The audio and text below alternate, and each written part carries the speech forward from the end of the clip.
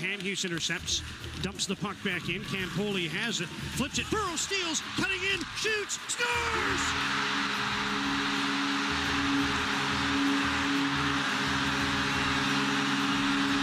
They've slayed the dragon! Alex Burrows, 5:22 into overtime. Game 7 goes to Vancouver, and the Canucks are off to the second round. Burrows bags it. Bo Horvat. Jannik Hansen. Horvat's gone to the front of the net. Cycles on. Horvat steps in, turns, fires into a crowd block. Another chance to score.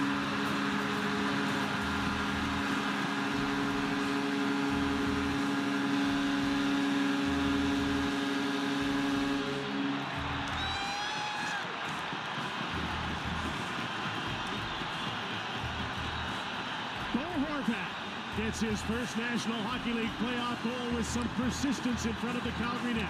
And couldn't get a shot away. Now he gets it back. Backhander through traffic. Loose puck. Fernandez covers up. Oh, score! Matt Cook! Matt Cook! The Canucks have tied the game with 1.2 seconds. Now Daniel still has the puck. At the right point, he controls. Let's go with a slap shot. Deflected in! Trent Platt! The Canucks have won it in overtime. Platt with the goal. And Vancouver takes game 1.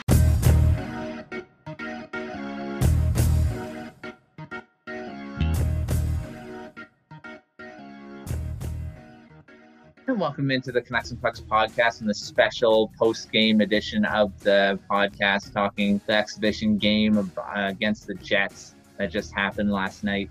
The Canucks dropped a 4-1 decision, just preseason exhibition before the main event against the Minnesota Wild on Sunday. So, I mean, we can't really ultimately read too much into this. You know, we saw Elias Pettersson play his game and actually look more or less in mid-season form and ready to get started. So that's some good news. Brock Boeser looked very good, had multiple chances. If not for Connor Hellebuyck, he probably would have scored at least a couple. Had a breakaway there, tried a deke rather than shot. I still think he should be shooting more than deking on breakaways, but that's another conversation. You know, he looks different. He looks a lot better than he used to.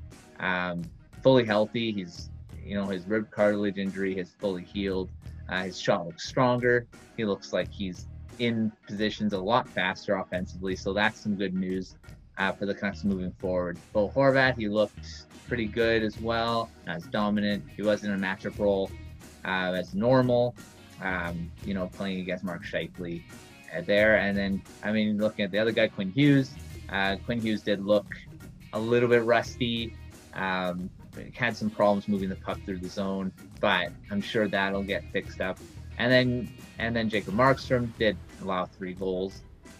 Fourth one was an empty netter. So, I mean, he looked okay. I think he's going to have to be a lot better. As we'll talk later with my guest today is Aidan Batley from the Hockey Writers on the Canucks side and Prospect side. He's a great conversation with him, breaking down the series, and had some other thoughts about the players that were dominant and the guys that still need to step up in the future if the Canucks are going to win. Also talk about Olli Juolevi, who had a really great audition, I'll say, or a great look, you know, as an extra defenseman there. He did play only 7 minutes, or a little under 7 minutes, but he looked good. So, which is great to see, especially with how he's battled through injuries through his career so far. So he's technically the 7th defenseman right now because Jordy Ben's awaiting his baby. So, you know, once he gets back, it'll go back to the normal. I mean, you'll have to be the 8th defenseman. But right now, he's one injury away from coming into the lineup. And I don't know, he looked pretty good for his debut, and Oscar Pattenberg didn't look so good. So I think he's going to ultimately make it appearance in this series at some point, especially with potential for injury. So I think he's still one of those guys that have a lot of potential for the Canucks, and it's great to see him step forward, especially in such an unprecedented time here. So it was great. Yeah, we'll be talking. Dan Seaback couldn't be on the show today, but we definitely will be getting him on later on, especially as the playoffs move forward. We're getting some great guests on the show, at least one Canucks writer, Canucks podcaster, Canucks Twitter guy, or girl. We'll be talking with either of those as we go forward. I actually have an interview set up for next week with someone from Twitter, Sarah Log from Twitter. Canucks Said. You've been probably following her on her website, Canucks Said. She's doing a great roundtable right now. Sorry I couldn't be a part of it. I totally forgot to get my responses in, but definitely be up for the next roundtable, especially. She's done some great work over on her website, so we'll be happy to have her on the show next week, especially after a few games with the Canucks playing against the Wild. So we'll definitely have some great things to talk about as that goes forward. So without further ado, let's get the show started with Aidan Batley from Hockey Writers, Canucks, and Prospects.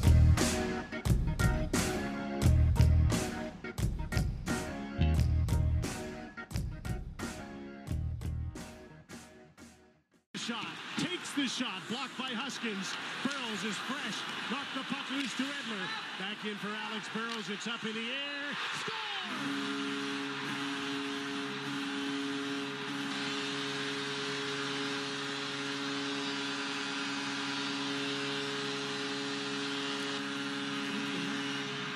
I think that hit the mesh, didn't it? The puck looked like it was out of play, but it stayed in. Kevin Bieksa took the shot. Vancouver's won it in double overtime, and the Vancouver Canucks are going to the Stanley Cup Final.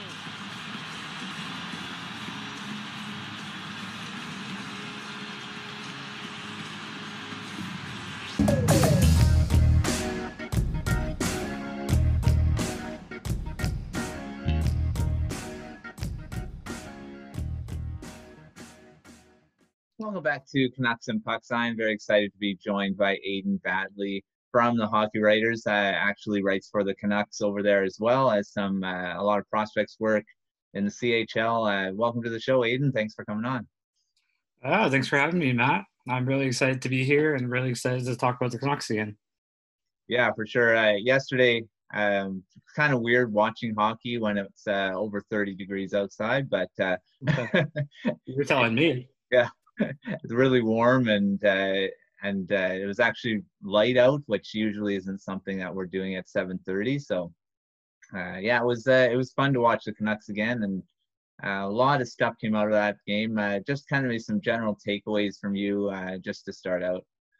Well, it was kind of hot outside, but it was a bit cold on the ice. It seemed like there was a bit of rust there for both sides, obviously, early on. I know Sportsnet covered all the turnovers in the first period there. And that was just sort of really what I took away. It was really a game to get moving again. It was a preseason game in July, which is really bizarre. But hopefully that was enough for them. And instead of the regular season, they're going straight into the playoffs, or play-in now, I guess, which is incredible in itself. Yeah, the thing is about, like, there were some players that definitely saw some rust. JT Miller had a few little gaps defensively, like that back pass on the power play went right to the guy coming out of the box. But right. I mean, he had some moments where he had offensively too. I mean, I'm sure he'll shake that off pretty fast. Definitely. Yeah. The one guy that didn't seem to have much rust at all is Elias Pettersson. I mean, I don't know. He looked more polished, I think, a lot faster, a lot. We're kind of getting used to his greatness, over the the couple of seasons he's been here. But I mean, I don't know. I think he looked like he had an extra level there. Did you see that shot in the first period where he kind of gave that kind of the facial expression of, I can still shoot? That was amazing. That was just, I think that's truly reflective, of where Pettersson is right now in his development, and he's impressing himself after how many months off they've taken. And you're right, he's spot on, and he's definitely going to be an X factor during the series for sure. Yeah, I mean, the thing is that I was saying that earlier episodes that he kind of he's impressed me every time I watch him on the ice. And I mean, the smarts and the ability he thinks the game and how quick he makes decisions on the ice too is just, kind of boggles the mind when you think about it. It really does, just in the way he looks at the game, and now he's getting more physical. He can use that mental game he's always had, even pre-draft. And he's just sort of adding another level with the shots, with the forecheck, with all his positional plays getting a lot better too on both ends of the ice. I think he's the one to watch for me for sure. Yeah, and that's the thing about him. He can take over. I think he can take over a series too, and Definitely. you know, There's no doubt. and another guy that's it's kind of been impressive in training camp and in even in the exhibition game yesterday was Brock Boeser. I mean, he's been. I think he kind of looks more like his Calder Trophy nominee season there, with his shot and the ability of he's kind of was noticeable almost all game. It is, and I think being on the second line helps. I think being with Horvat and Pearson, and they're both good players at creating space, and they don't also take up the majority of the puck in the offensive zone like Pettersson or Miller does as well with their really elite scoring talent. I think he finds more space on that line. I think he finds just better chemistry, honestly. I think that Toffoli acquisition is going to really come in spades, if not for himself, who's a great player, but for freeing up Boeser to get better opportunities. Yeah, I agree with that. And the thing is like Boeser's probably going to be starting on the second unit power play too. Yeah.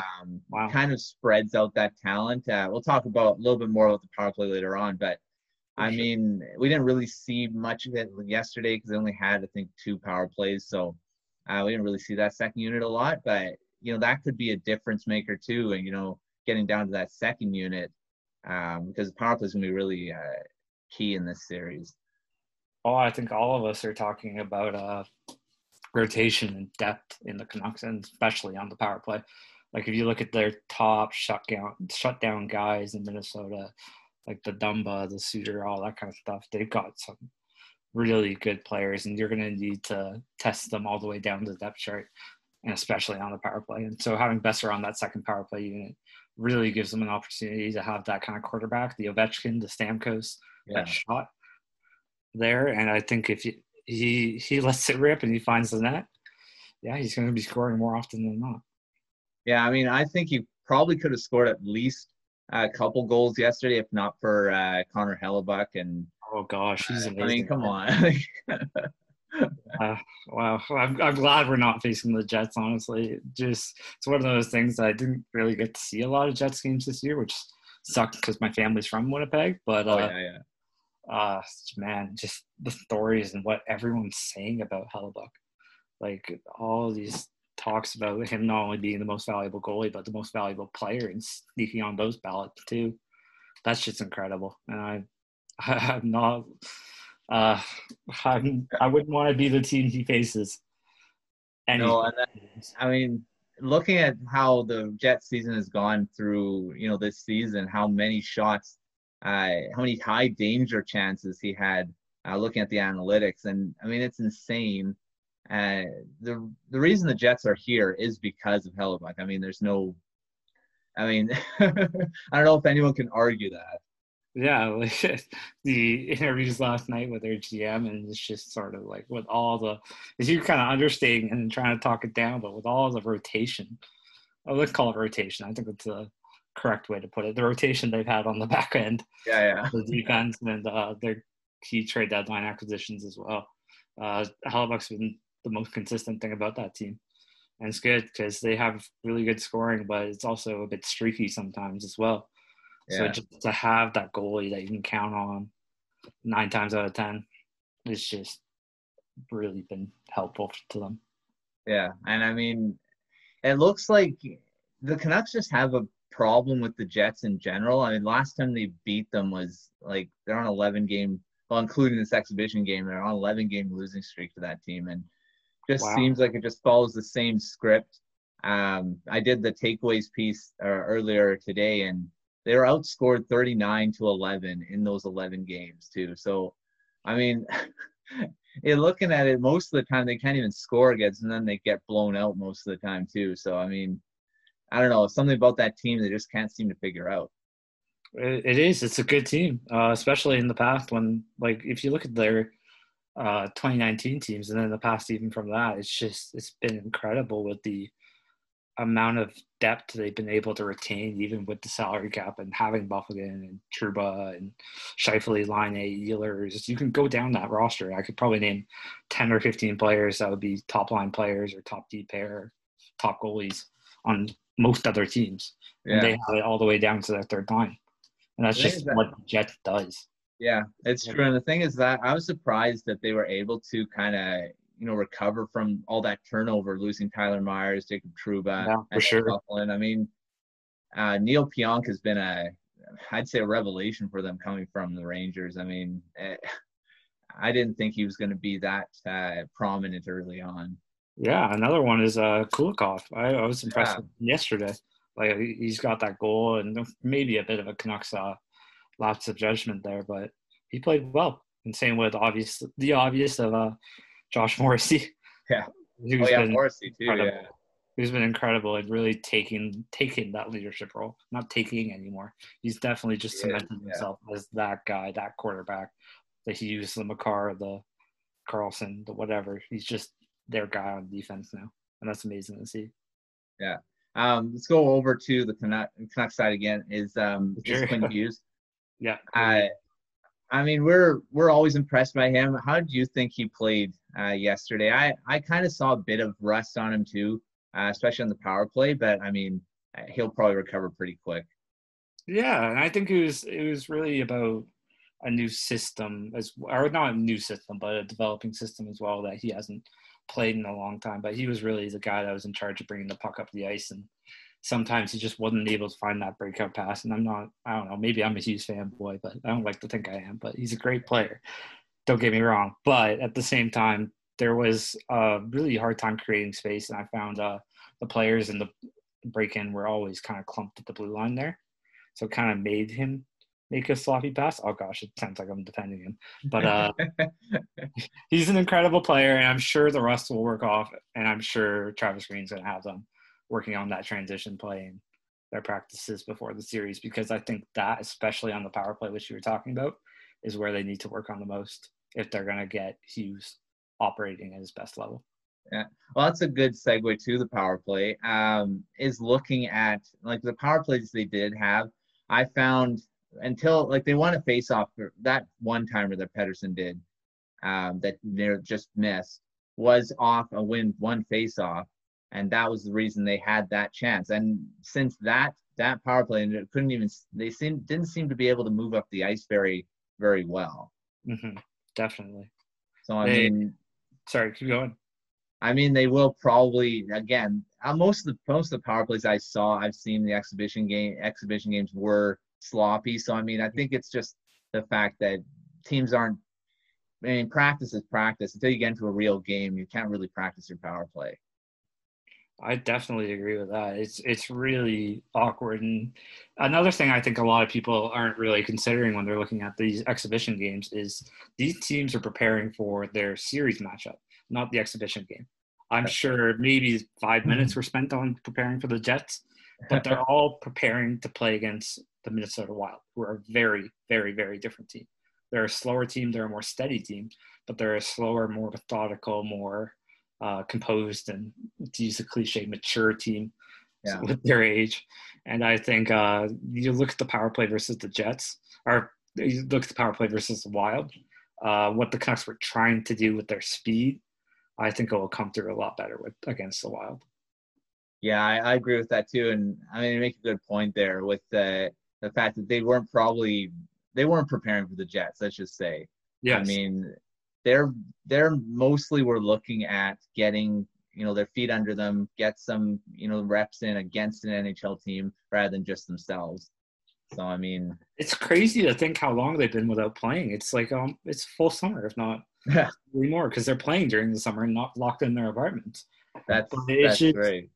The transition from one exhibition game to playoff hockey, that's incredible.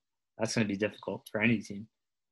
Yeah, it's going to be, I mean, having one game to really prepare for an intense series that, when you already usually have a few months to really prepare for it. So it's going to be interesting to see how the teams kind of adjust to that, what the hockey will look like in all the the first games of these playoffs. But I mean, just watching the exhibition games, I was actually impressed with how well the flow was compared to like watching actual preseason in the past. For sure. The coach in me wanted to pick apart everything. I'm an academic and a coach as well, so I'm just the most cynical hockey watcher ever. But you're right. In terms of speed, in terms of flow, I don't think it was that far off. I think a lot of the players have been really responsible about keeping in shape, and I think the depth of the Canucks allows them to. I'm sure this is foreshadowing to the future, but I'm sure the depth of the Canucks allows them to use the ones that were better in shape or better prepared. Let's put it that way, and kind of leave some other players as super subs or black aces, but. Yeah, the positional play was definitely something that seemed like they kind of forgot. Like if you look at the goals against the Canucks yesterday, you could tell they were collapsing deep. It wasn't very good pressure, and they were just allowing the Jets to get into really good spaces, not giving Markstrom any chance on any of those goals. Yeah, I agree with that too. I mean, you saw that from the Jets too early on. A lot of turnovers. I mean, the Canucks they could have taken advantage of that if they would have finished on some of those plays. But, I mean, it happens a lot. During the season, it happened a lot to the Canucks, too, is that they had, good structure for a lot of the game. Then they have their lapses, and that's when they lose it. So that can't happen in the playoffs because, I mean, you can't be losing even just one game, especially in the 5-game series coming up. And we all know what that's down to. It's down to the youth and just experience and the amount of turnover in that roster, too. How many players were not playing a year ago? Verland, Myers, Hughes was just getting implemented in the system, but he wasn't really there. Miller. Like, these are core fundamental guys that are relatively new to the system, and they have had a long break from that system as well. Yeah. So it's going to be really tough to kind of get back into that zone or find the zone in the first place. Yeah, and the thing is what's good is that all the teams are dealing with this same thing. Mm-hmm. I mean, none of them are ahead at all, really. I mean, you can look at, someone asked me the other day, it's like, oh, who do you think is going to win the cup? And I'm like, it could be anyone. Like, it could be anyone. Yeah. So there's those brackets like everyone likes to do, and my friend group's the same. I have no idea. I honestly, with the 5-game series too, just no clue, because that's going to completely change it. The structure. This is something we all as fans have never seen before. And that's exciting to me. That's awesome. Yeah. And the thing is I mean, so many teams that there'll be some players that are going to come out of nowhere too. And like prospects that are in, like, you're looking at guys that have come in that may have not played all season and come in and actually be a factor in some of these series. So. Yeah, I know there's a favorite of yours. I'm probably going to mention now. We can talk about it in a bit, but Zach McEwen. Yeah, he's a real favorite of yours, and you pegged early on in the camp that he was going to be part of that lineup. And admittedly, even I was skeptical. I was like, a Jake Virtanen 20-goal season. How do you say no to that? And sure enough, he played well. Besides that hit where he almost got run over, he played incredibly well last night, and I think he's well deserving of a spot in the lineup. Yeah, and the thing is you look at, well, it's a good segue again is talking about Virtanen. Yeah. I mean, coming into camp, Virtanen was, admittedly, he was supposed to be in the lineup. I mean, third, fourth line, he even played the second line and even had some time in the first line sometimes. I mean, yeah, he was a factor on this team in the regular season, but I've said multiple times before is that this is not the regular season anymore. This is a new season, and he had to come in and actually prove that he can be a factor again. And ultimately, I don't think he has. I definitely agree with you. I don't even see him getting into the lineup as the first sub. I think Eriksson will come in over him, and that's incredible considering what he did in the regular season, and just sort of how I don't know how to put it, but how the transition in Green's locker room I think this is definitely a Green decision, Travis Green, to sort of put out a solid lineup, put out a lineup with experience. Like you saw Sutter out there, which I was kind of admittedly surprised about, but Beagle played okay as well. You saw Roussel with that goal, which is nice, and Chippy and Furland as well, who I really hope stays healthy. I wasn't optimistic about him earlier when we did our roundtable, but yet another Canuck I want to be proved wrong on. Yeah, I've actually been pleasantly surprised with Furland, and I'm happy for him as a person that he's able to kind of come through these concussions without any health issues, and hopefully he doesn't develop any or get any concussions or any setbacks during these playoffs. But he looks really good. I mean, even yesterday he had some good forechecking battles, good hits. So I mean, if he can be a factor in these playoffs, I mean, there is a definite chance he makes a big difference.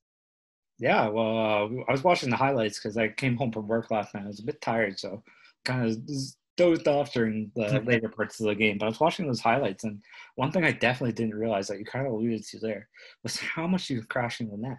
It's like the old school early 2000s, skated as fast as you can, stop right in front of the crease. And that was just, it was impactful. It was helping create space for the other players on his line. And just really having that kind of skill and hockey IQ in a depth role is going to help the Canucks immensely. Yeah. And the potential for that line to be a difference maker in these as well. I mean, I found early on, I mean, it kind of went away maybe towards the end of the game. It kind of came back as their forechecking pressure. I thought their forecheck was really good every time they were on the ice, because they're all three of those guys are, Gaudette and Roussel. They're both speedy forwards too. They can get in on the forecheck quite fast. So, I mean, I think having a line like that going could actually be a big difference, not just in this Minnesota Wild series, but in the playoffs in general. Well, Benning for years now with his acquisitions has been trying to really find those skilled two-way guys, even with a lot of the players the Canucks have been rumored with, like Lucic a long time ago. I remember that. Oh, I'm so happy they didn't get him. Still a bit bummed about 2011? No, mostly because of how he's been. I mean, on Edmonton and then could you imagine? Calgary, he's so slow. I mean, yeah, he is. He's not the player he used to be by any means. Yeah, so I mean, I'm happy we're not. We already have an Albatross contract in Eriksson, which we got anyway. So I mean, we have a couple of them, honestly, but we can go into that at a later date. That's a new conversation. Oh, it's a longer conversation than that. That's like multiple episode conversation. Oh, it's a series of itself. Canuck contracts. But talking about those depth players and the two-way players, the Beagle, the Sutter, all those acquisitions that were made to really kind of add some leadership to what was a really young, dysfunctional Canuck group in the beginning Benning eras. There was a lot of misses in those signings. I'm sure, I think I read an article from a hockey writer covering some of those, but there's also a lot of hits as well. And you look at the roster and some acquisitions from a couple of years back that really, I think, need playoff hockey to show their value. Like Justin Williams, who kind of Mr. Game 7. I know he hates that nickname, but there's some players like that who just love to show up in the playoffs. I think Beagle's going to be one. That's a bit foreshadowing to an article I'm writing right now. But I think Beagle's going to be one. I think Sutter could be an impact too if he can stay healthy. And I know you're an analytics guy, so you probably cringed when I said that. But I don't know. It's that old school hockey intangible I'm holding on to for some of these depth players. And I mean, the thing is that the playoffs are a different season. And you look at guys like, I think Jay Beagle, like as much as we kind of pile on him for being such a high-priced fourth line center, he proves he shows his value in the playoffs. I mean, you saw that in the Washington Capitals, run there. You did. You really did.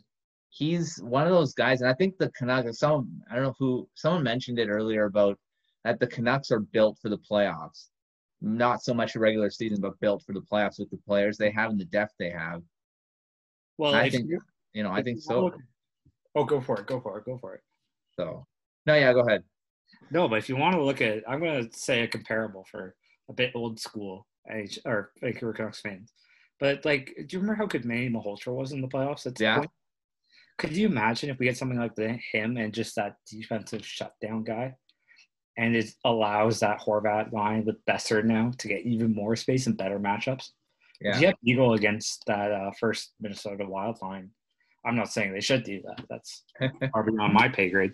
But if they do something like that and it works, then suddenly the matchup game is so heavily tilted in the Canucks' favor.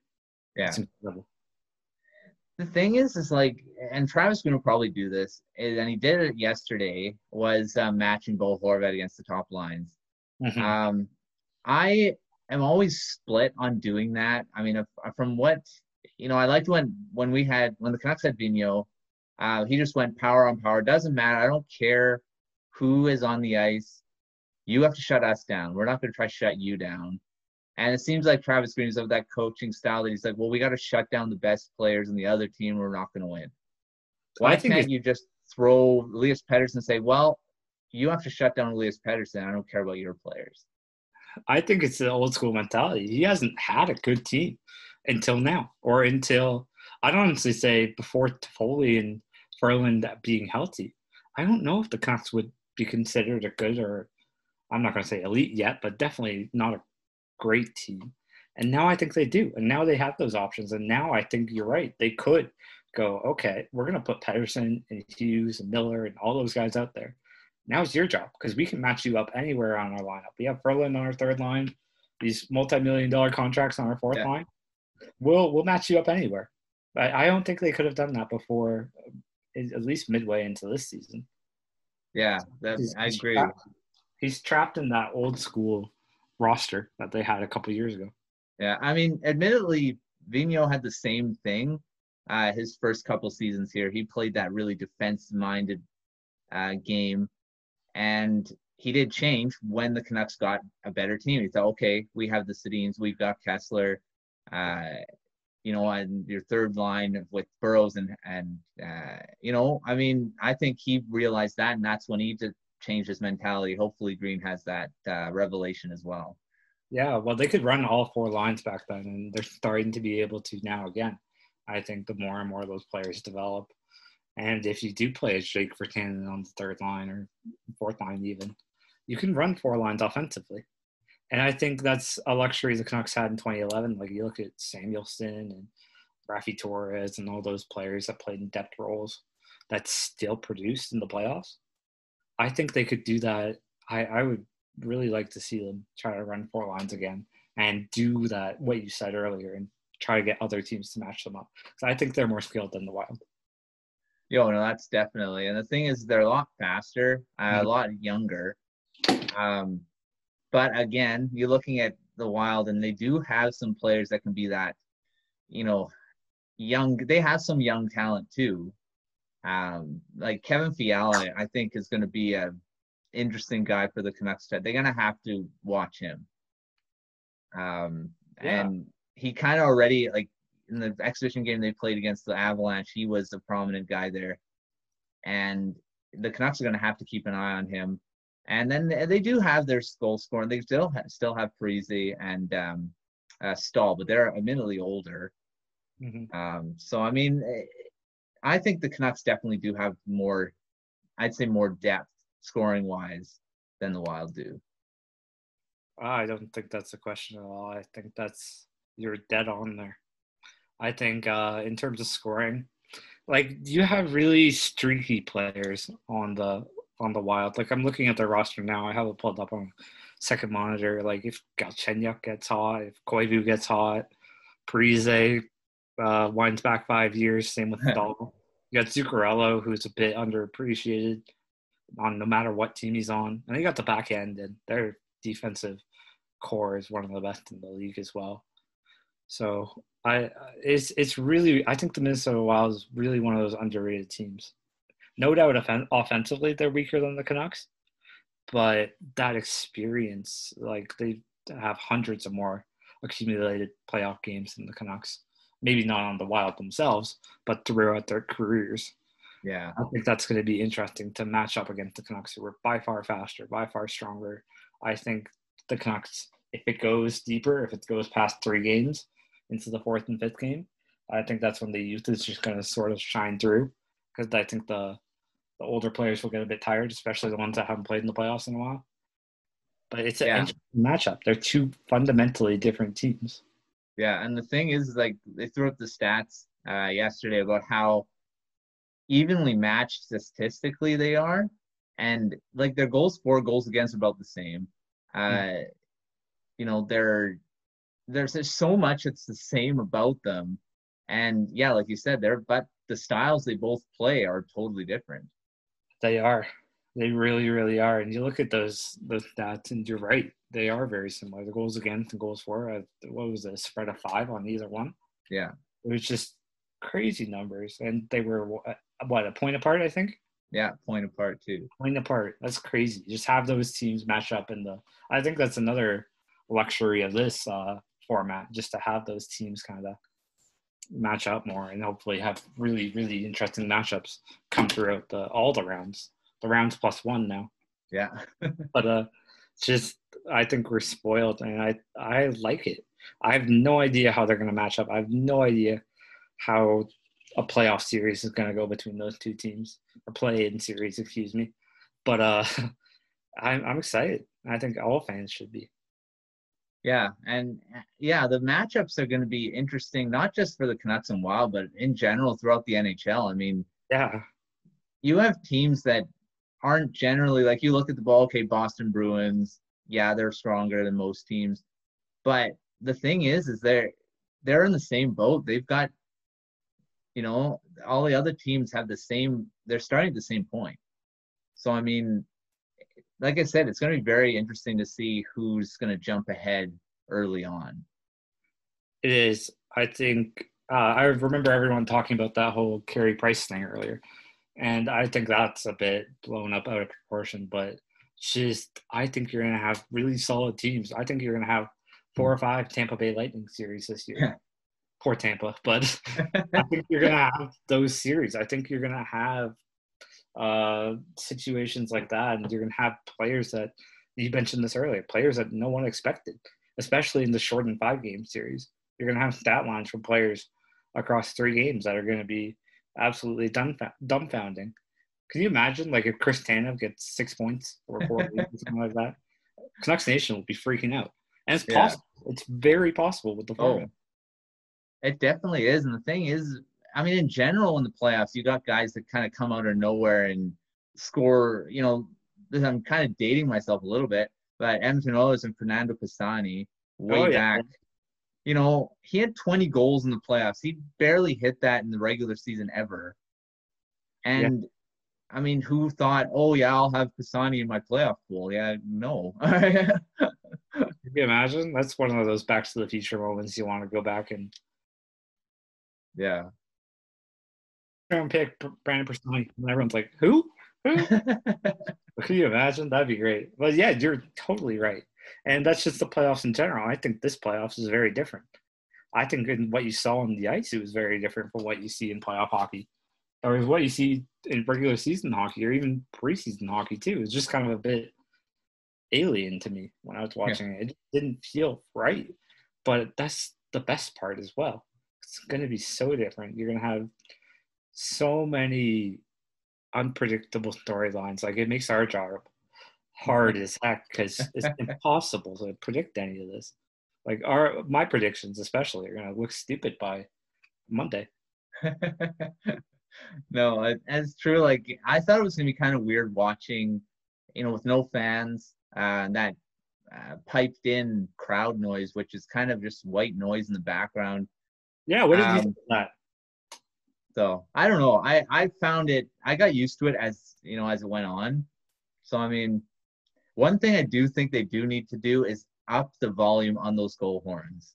I mean, you can barely hear, like, the Canucks scored and they're like, the horn was like kind of muffled. I don't know if that's a recording from a game that has crowd already in it, but I don't know. It sounded weird to me. It's a bit delayed too, isn't it? Like the uproar after a goal scored. It's like the goal scored and then the second passes, then uproar. Like Yeah, it's like people in Rogers Arena especially are thinking the goal's gone in 5 seconds before it actually has. So you have situations like that where you're waiting for the guy to press the button to say goal. It's just kind of it does feel artificial, and I'm not sure I'm a fan of it. But at the same time, I don't know, because you had soccer. I think the Bundesliga that came back first, the German soccer league, did it really well. I really, really, really enjoyed hearing the players on the field talk in their different languages as well and sort of communicate. But in hockey, I don't know. I don't know if the North American audience can handle that or wants to handle that. So it's so alien, the whole thing. Yeah, and I mean they're trying to do their best to make the atmosphere look good. I mean, feel good, because that's all they have is TV. I mean, no one's going to be there. No, you can't complain. It's hockey, and so it's hockey. I don't really like. For sure. We're watching hockey, and that's all I really care about. And once you get kind of going in the game, it felt like a regular Canucks game to me yesterday. So it did, because you're watching on the ice. You're not watching the weird banners of the NHL. Actually, I think that all looks really good. I think their presentation of it was incredible. But that's a different conversation. But you're not watching the banners. You're watching the play. And if you're more analyst-minded like the two of us are, you're watching for technical things, and you're watching for positioning, and you're watching certain numbers of players. Yo Levy, who I know is another favorite of yours. Yes. McEwen, all those kind of guys, and you're wondering, and you're not worried about all that because it's hockey. And when the puck drops, it's just hockey, and that's the best part of it. That's true. And going off that with Yo Levy, I mean, just to kind of wrap it up a bit here is the thing is Yo Levy has come a huge. He's taken huge strides in just a few months. I mean, you got to think about it. He's been 4 months away from the game too, kind of working out, getting back to a high strength level, and he looked really good. He only played 6.5 minutes, and everyone's like, oh, everyone's freaking out over 6.5 minutes. He's better. He's not ready for NHL hockey. He can't be playing a regular shift. I mean, just him being here and actually playing and looking good, I think is really positive for his development going forward. Yeah, I have to eat crow here. I criticized Yo Levy just a couple months ago when I first joined on with the Canucks and the hockey writers there. But he looked all right. And I think just seeing him play from where he came from, I don't think he performed particularly well in the AHL this season either. And just seeing him kind of not look completely out of place, maybe that's too low of a bar for him. I think he played okay. But just seeing him play at the NHL level after all he's gone through and all the adversity, whether it be physically or whether it be transitioning to the bigger game, the more physical game of the AHL especially, and with all the injuries, and geez, those are bad injuries too. Yeah. But I'm optimistic. I don't think he should get a spot. I think he should be the 8th D-man or whatever in this Canucks system. But I'm not ready to write him off like I was a couple months ago. I'm not ready. I think a lot of Canucks Nation is sort of like, okay, maybe it wasn't too impressive, but he's just not far off. Yeah, and the thing is, another off season of him rehabbing and taking the experience he's getting here. Mm-hmm. I mean, it's crazy to have. He's got an extra opportunity. Like I said in an article earlier about that, he's got an opportunity that no one expected to have, being around NHL players, being around NHL coaches. And that's something that he's got to soak in. He's got to take in and, improve himself through that. Yeah, you saw all those tweets from everyone in camp. It's like, Levy's doing well. And Green was obviously impressed. He was publicly impressed about him. But just you still didn't expect it. You expected like a DiPietro or something, a early cut. And in a couple of years, we'll reevaluate, like a long-term project. The Canucks perennial long-term project. But he deserved that 7th spot. He played well rotationally, which is the most difficult thing to do in hockey because you don't know who you're going out with. Yeah. You're just that guy. You're going to go out for a couple shifts in the entire game. You're going to sit at the end of the bench for most of the game. and you're going to know who you're playing with 5 seconds before you're on the ice with them. That's tough. In hockey, that's tough. Yeah. No, it's true. And like he made that one really great outlet pass from his own zone there. And that's going to be his bread and butter when he gets to the NHL. And he's not going to be, like I've said this earlier before, he's not going to be a flashy defenseman. I mean, everyone's expecting a Quinn Hughes. He's not going to be that. He's going to be that guy that's going to be back there, make the good pass, maybe add some, good, have the assists maybe. I think he could be that guy that's, similar to a Chris Tanev later on, is just be solid that back there, make a good outlet pass. And I think we'll be happy about that if that's what he develops into. I'll play the devil's advocate here. I really, really don't hate Juolevi, and I really hope he has the best career ever. But a Chris Tanev at number 5 overall, you wonder. And I agree. A Chris Tanev is a good player and great defensively and a solid top 4 on any team. And Toronto's looking at him for good reason. And I think if Juolevi develops into that, Canucks fans can't have any complaints. But what he was in junior, I think there's just that translation that didn't happen. Yeah. And I think almost like Eric Branson wasn't a great scorer in junior either, but he was a solid physical defender. But second overall. Yeah, no, I think they're comparables too. But yeah, I think if you get that solid two-way, but more leaning on the defensive side of play from him. He's pretty tall, and he's filling out. And if he gets healthy, he'll fill out even better. Because that injuries are the worst for that. Because you're suddenly off the ice, and your conditioning, your metabolism completely changes. I dislocated my shoulder twice, and just my body type has changed through those injuries. And that's the hardest to kind of get back into and kind of get the flow back from. And I really hope he does find his niche, whether it is like a Tanev or like anyone else we've mentioned, or like his own player. Then I really hope he does make the NHL. And I think you're right. His ceiling could be a solid top 4 guy. But I do agree with the fact you say that, as a 5th overall pick, he, a top 4 guy is not what we expected. He was supposed to be top 2, a guy that's going to be a franchise cornerstone type defense. But I mean, ultimately he's not going to be that. I mean, I hope. But like I say, we're at this point, being a top 4 defenseman is actually quite good. Oh, I think if you knew what you were getting back then, if you knew it's going to be a top 4, more defensive-minded player, I think a lot of people, including myself, maybe had unrealistically high offensive expectations of him. But I think if you knew what you were getting in terms of a defensive player and that breakout guy behind Hughes, hopefully. But I don't think you can be disappointed with a top 4 guy. Like, if you look at players in the draft class, I'm looking at his draft right now. There's a lot of D-men who haven't turned out yet like they were expected to offensively.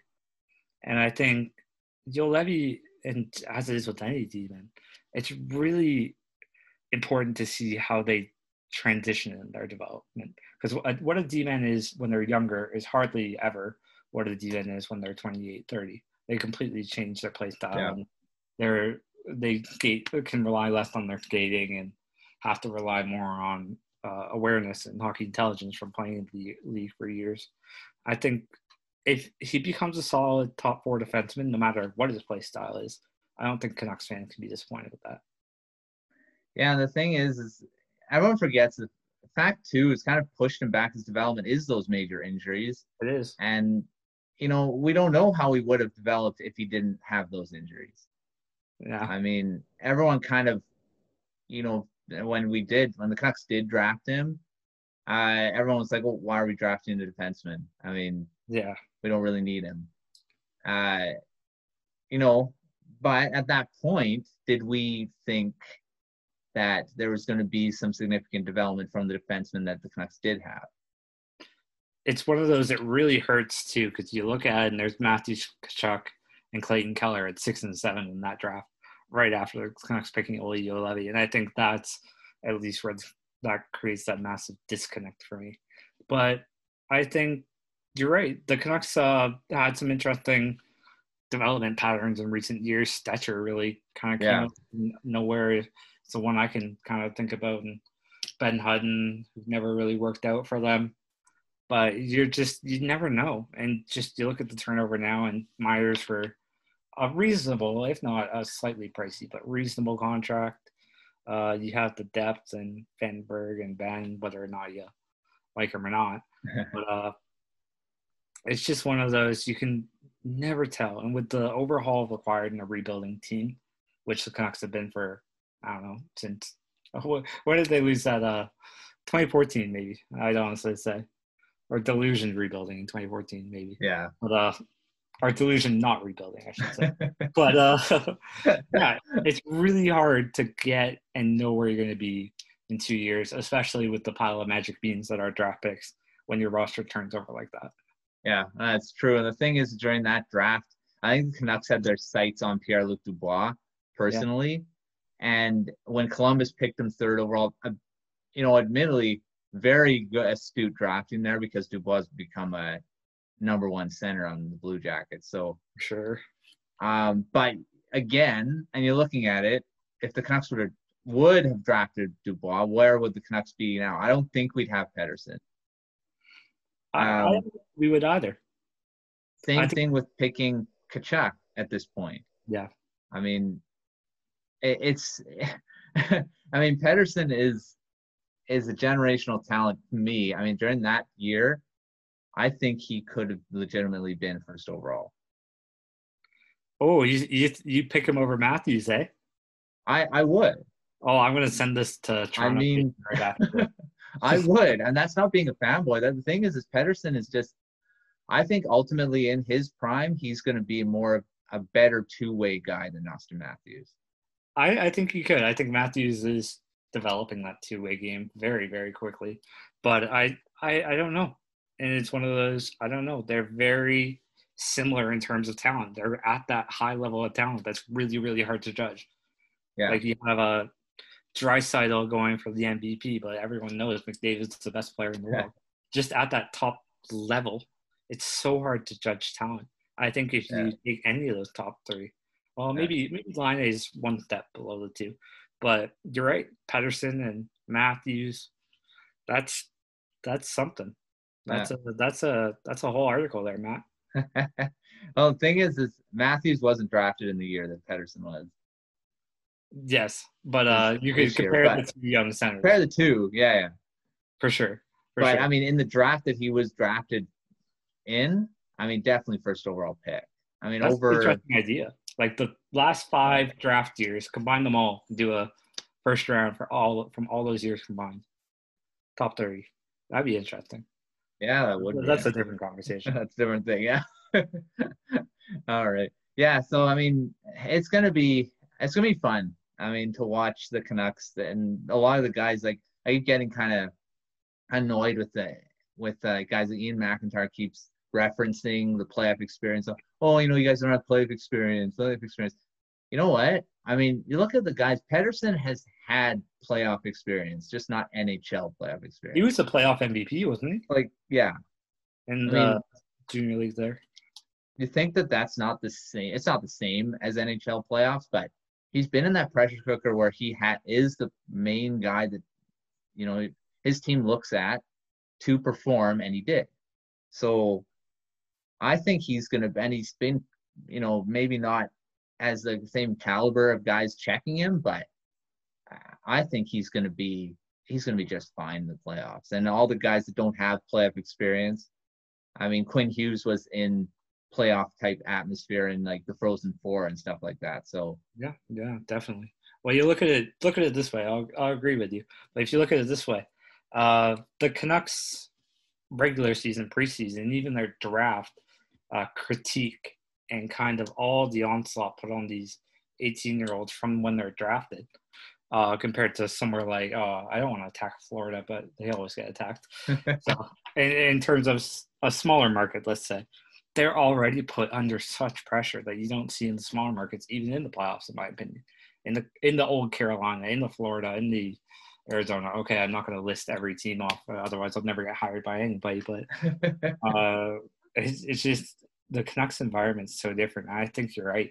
I think playoff experience is a bit overrated here because those Canucks, the Hughes, the Pettersson, all those guys have been groomed for this for years. Yeah. So just to finish up the conversation, which we'll be talking about this probably every episode after, is Markstrom's going to be a big reason for the Canucks moving forward? Is he going to be? Is he going to be? I think he definitely is. I think he has to be. If the Canucks are going to move forward, I'm going to play with the wording of your question there. If the Canucks are going to move forward, it has to be because of Markstrom. And I think that's just sort of the rust. I really do. I think I'm one of those that thinks there's more rust than others. But I think with the rust that they're going to be and just the defensive lapses last night kind of proved this to me, that he needs to be better. And he needs to be better than what he was last night. He wasn't bad last night. But he needs to be that goalie he was during that run where they did really well midseason. Otherwise, I don't think relying – because the young guys are going to have lapses. They may be more skilled than the Wild, but they're not going to 100% be on all the time like that dirty. I think you need the Markstrom to bail you out. And that's always tricky because if you need a player to bail you out, then you don't know how far you can go in the first place. Yeah. And I mean, he looked pretty much, in control yesterday. I think he looked okay. But he definitely has to be Connor Hellebuyck, maybe not Connor Hellebuyck level, but close. Comparing him to Connor Hellebuyck is hard. That's tough. He's got to be that type, but he's got to be that type of goaltender He's got to be good. Or, like you say, the Canucks aren't probably going to move very far. I mean, they get through this series, but you're going to meet up with some even tougher opponents, like potentially Colorado Avalanche in the next series. Well, you look at the offensive talent on that team. That's a whole other conversation with Nathan MacKinnon, and he already looks as dominant as he was during the regular season in that exhibition game yesterday too. So, yeah, you don't want to cross MacKinnon or Makar. The Makar-Hughes matchup, that would be incredible, eh? Yeah. Oh, yeah, that would be really good. They only met once in the regular season, and the last one, Makar was hurt, so I really haven't seen much of them together. But to that game that they did, it was good. So. Just a lot of skating up the ice, just the two quarterbacks skating. It'd be like one of those video games where it's just the two players that hold the puck the entire time. Yeah, right. Yeah, so it's exciting to actually just watch hockey in general. Like I was watching the Toronto and Montreal game, and I'm like, I'm watching hockey again. This is amazing. So it's great to be talking hockey. That's some hockey game that just happened rather than a hockey game that happened 4 months ago. Definitely, it's exciting. I can't wait. So just to finish, who do you think? Do you think the Canucks go past the Wild, and what and how many games? Maybe I'm some sort of hockey masochist here, but I think the Canucks will go past the Wild, and I think they'll get eliminated in the next round. And I'm worried that pick's going to be the first overall. But I know that's only 12.5%, but it's that lingering fear, right? It's like people who fear elevators or helicopters or something like that. But I think I do think they'll get by the Wild. I'm going to say Canucks in 4. All right, I'm in the Canucks in 5. I think this is going the distance. 5? Yeah. I think this is going 5. I'm hoping it's earlier than that, but this just seems like a tight series. It's going to go back and forth, unless like Pettersson takes over a series and kind of goes. Some people are calling 3. I'm like a little bit. That's optimistic, but I think the Wild will take at least a couple games. Who do you think is going to win the first one? I'm going to say the Canucks, but it's going to overtime. Oh, that would be exciting. I'd take that Sunday night. It's going to overtime. That's all I'm going to say. Game and winner? It's going to be Quinn Hughes with the winner. Okay, I'll buy you a beer if you're right. All right. Sounds good. All right, so I'll give you kind of a couple minutes, kind of plug any articles you got coming up, and I'll just give you the floor for that. Well, thanks. I wish I could try to speech, but I was totally not expecting this. Oh gosh, that sounds so sarcastic. But my name is Aiden Batley. I'm a writer for the Canucks and Prospects, as our lovely host mentioned earlier, on the Hockey Writer. You can find my articles there or on my Twitter at Aiden Bat. That's AIDANBATT. And you can find that there, plus a lot of commentary and a lot of polling and community interaction too. I really like to make my content community based because I think people have a lot better ideas than I do. So I really, really hope you enjoy our articles and enjoy this podcast for you. I had a lot of fun recording it, and let's see what happens. All right. Yeah. Thanks for coming on. It was great talking with you, and hopefully get you on again multiple times. So. And be kind of like maybe a half co-host or something. I'm down. This was a lot of fun. It was a great conversation, and not bad for first go, no practice. Yeah, it was great.